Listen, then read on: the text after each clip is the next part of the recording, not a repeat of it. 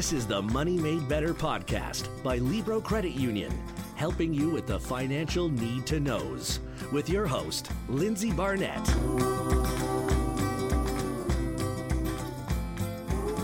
Welcome back to the Money Made Better podcast. Thank you once again for being here. I have to plug it because I do it at the start of every single episode. If we're not covering a topic or you have a question, make sure you head over to Libro.ca. Under the Learn tab, you'll see Money Made Better. It's the second tab. We have a form there you can submit. It comes right to my email. I don't know if I should promote that or not in case I ghost somebody. No, I don't do that. But I am always open to topic suggestions. So if you're not hearing something but you want to, please head over to Libro.ca. Today is exciting because we are going to be talking about a very important partnership that Libro has with Junior Achievement. And I'm not here alone because I'm never here alone. So I have roped in Karen Gallant from Junior Achievement. Thank you so much for being here, Karen. Thanks for having me, Lynzee. And I have Scott Macleod, who is the Regional Manager of Community Banking on behalf of Libro. Scott, how are you today? I'm excited to be here. I'm excited that the two of you are here because the two of you have a working relationship and that's been ongoing for some time. So this is really cool. Karen, I want to dive right in about Junior Achievement, and I will be the first to raise my hand and say up until about a month ago, I had never heard of Junior Achievement. But let me preface this with saying I did not grow up in Southwestern Ontario, which is where JA is primarily based, correct? We are actually a global organization. We operate in 120 countries around the world. And here in Canada, we have 14 local offices, including JA Southwestern Ontario. But don't worry, Lynzee, you are not alone. We like to say that JA is one of the country's best kept secrets. It's sad, but it's true. Okay, well, let's change that. I like that. I do too.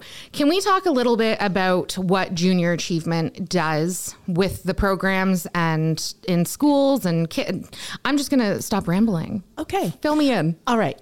So Junior Achievement is an organization, we're a charity, and we really exist to inspire and prepare young people to be successful. And what does that mean? That's what you're going to say. What on earth does that mean, Karen?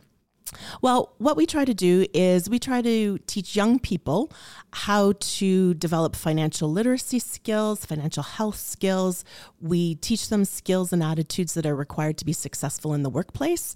And we also help them start small businesses.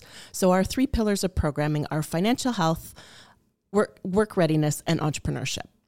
We offer our programs in classrooms, grades 4 to 12, and we also run extracurricular programs for high school students. Now, how does this work? I've been out of school for some time. My son is not at school age. How does this work with curriculum and then bringing in an external partner like Junior Achievement? How do you guys get involved in with what schools and how does that all work? So we promote our programs to schools and teachers right across Southwestern Ontario, but we do have to wait for a teacher to invite us into the classroom in order to deliver a program. So a teacher will contact us, say, I'd like to run a program of some description. We can talk more about the specific programs, but the teacher invites us in. We work with businesses and community partners to get volunteers to go into the classrooms to facilitate those programs.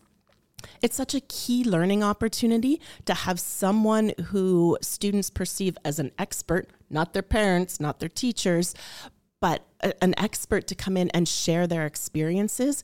It's just a game changer for a lot of young people. And so we get the volunteers to go into classrooms, they facilitate the programs, and the students come out so much more knowledgeable about whether it's financial literacy, entrepreneurship, or work skills.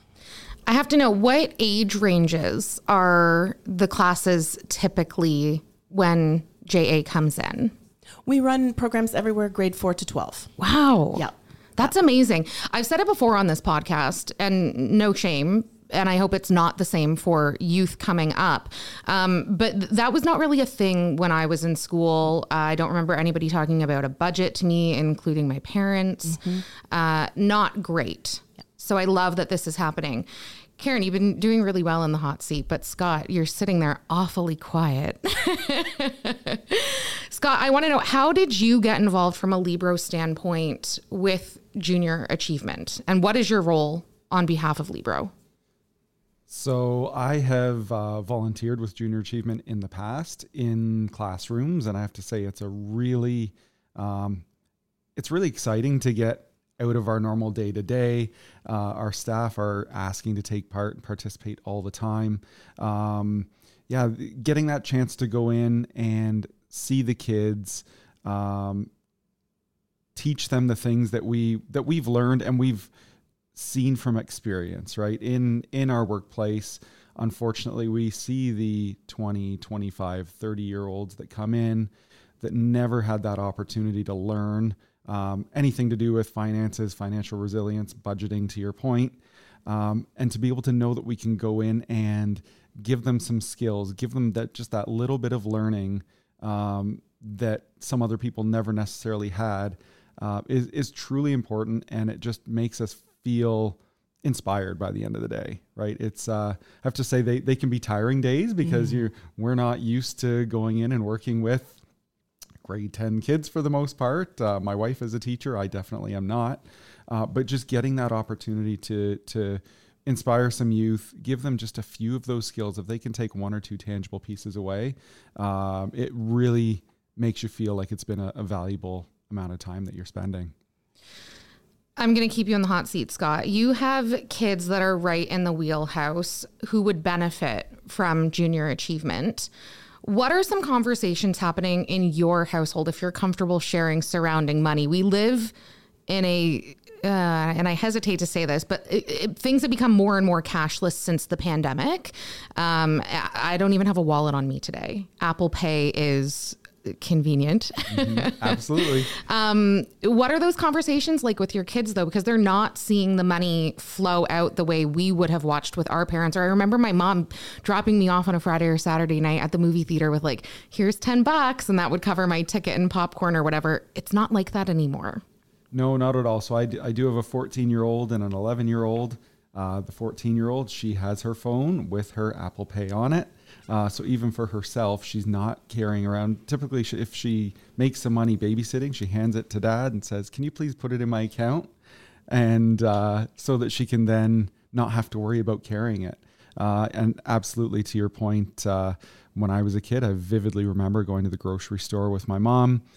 She had her piece of paper where she wrote out what she needed to buy for the week. She was constantly calculating. She was a bookkeeper, so she had it all detailed of how much everything was going to cost. And then when she got to the till, she'd hold a few items back and want to make sure that it was going to be within the budget. She would ask the store worker to make sure, how much have I spent so far, and can I afford these extra few things?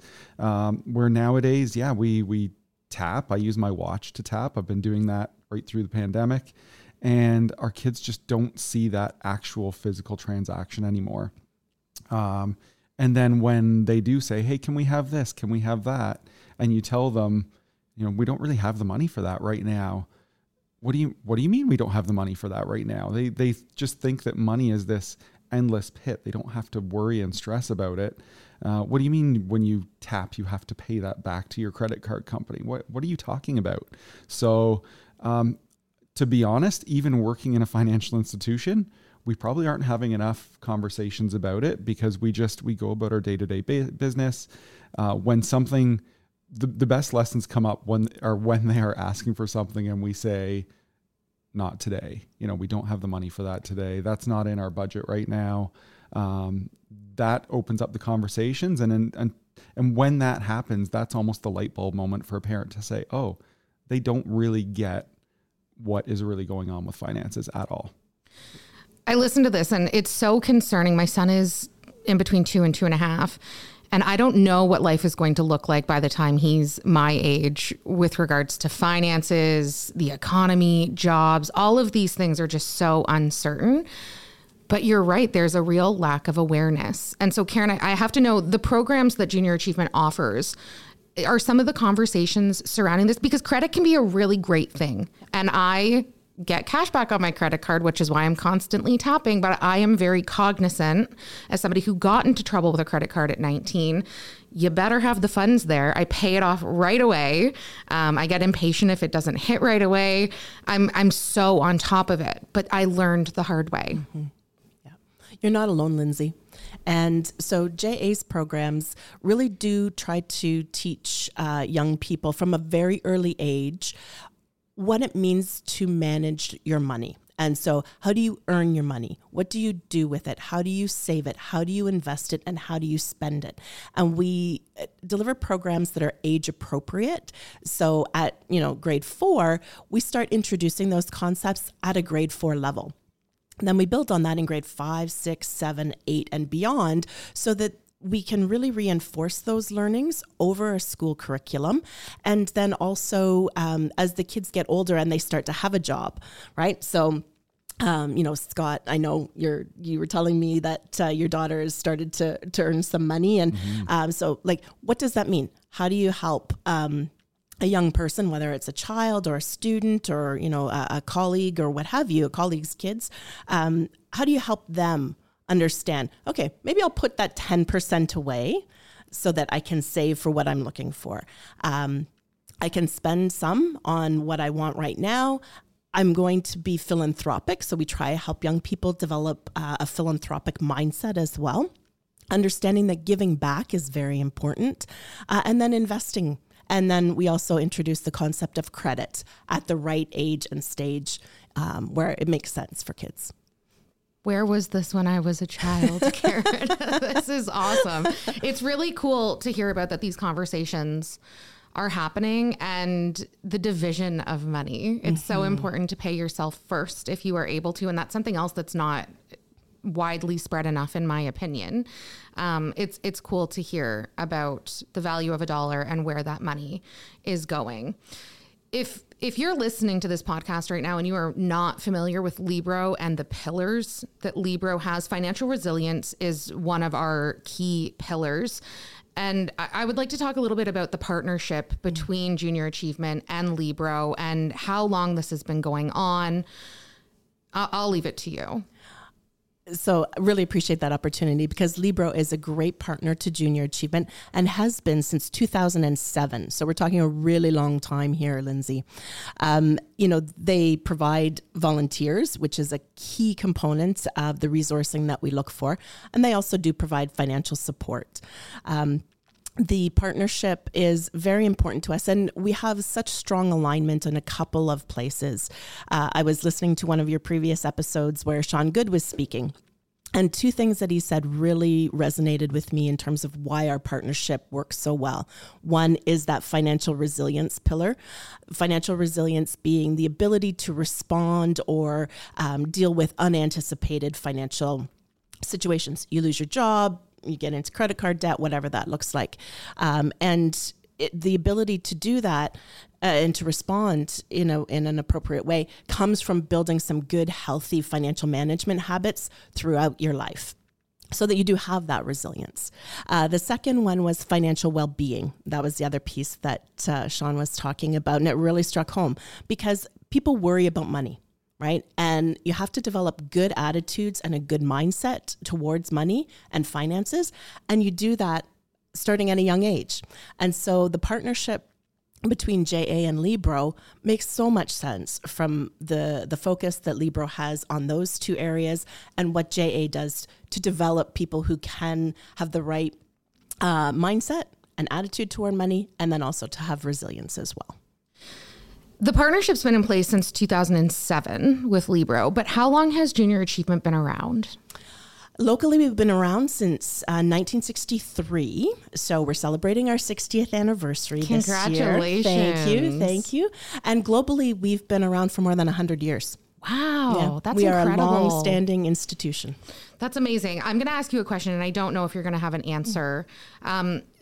Kids that have been introduced to Junior Achievement and gone through a program perhaps, have you been able to see successes as they've aged out of school into their young adulthood, into adulthood? Is the proof in the pudding, so to say, that Junior Achievement's programs are working? That's a great question.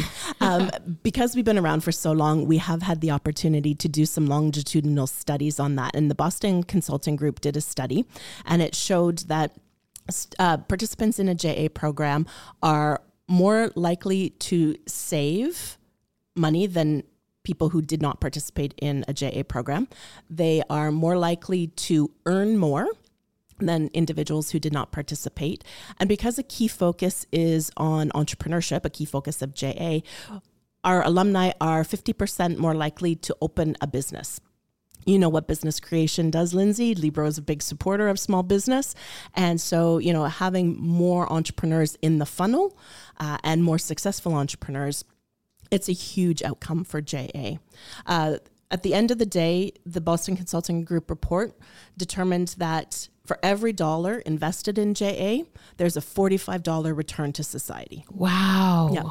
That's huge. It's huge. And it's through things like people who have higher paying jobs, they remain employed, they have an easier time getting employed, they start businesses, they create jobs and wealth. So it's all that local. Yeah. Wow, that's incredible. I don't know who wants this question, because Scott, you've helped with facilitating junior achievement programs. How long are the programs? Like, what is the time commitment if a teacher approaches you from a school? Many of our programs are they can be done in one day. Wow. Yeah. So they're a day in a classroom, a day out of the office for our volunteers. And many of our partners will provide those not vacation days. They'll allow their employees to take vacation, but they allow employees to do volunteering. And so you can have a couple days just as part of your regular job benefits. So that's great. It's very helpful. We do have a program called Company Program that is often run in an after-school environment, and that's 18 weeks, 3 hours a night. So a lot bigger commitment, but a huge impact in creating that next generation of entrepreneurs. That's amazing. Wow. I'm just sorry. That was a lot, and a lot of really good information, and the numbers are really staggering. So cool to hear, cool to see. Congratulations. Thank you. Scott, I want to throw it back to you and your daughter for a second. When she's starting to make money, I remember my first job, and when CDs were all the rage, getting paid every Thursday and like burning my very sad paycheck. I was getting paid like $6 an hour on as many CDs as I could buy. What are the conversations that you're having internally? And I feel like we've talked about this. There's more pressure because you do work at a financial institution. What are those conversations with her like to make sure she is set up for success? Yeah. So with our daughter, she has, I think, we're lucky to start. She really likes money. She likes to see her balance going up. So, but she likes to get the money, and she likes us to spend our money on her. That's she's smart cookie that way. Yeah.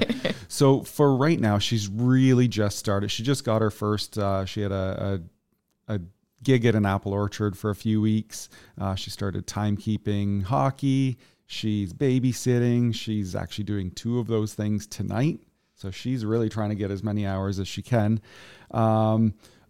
If anything, right now, we just want her to get used to having some money going in and having some come out as well. So we're actually, because she hasn't really spent much, we haven't put any limits on it yet. Now, I believe when she turns 15, she's able to get more of a, we'll say, permanent part-time job. Mm-hmm. And when that happens, we've already spoken to her that's when there's going to be a percentage that is going to be taken into a separate account towards higher education. If there's something that she wants to save for, like a car, she really needs to learn how to do that budgeting piece and set up separate accounts for that.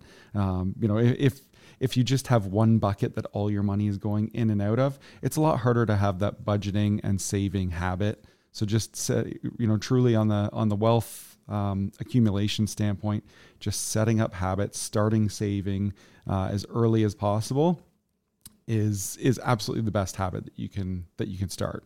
So yeah, we're having those conversations already, and yeah, to part of it actually, I remember back to myself. I really came from a family that strived on saving, which was fantastic. It was very foundational for me. It was also to the point of I was worried when I spent money that I was going to get in trouble.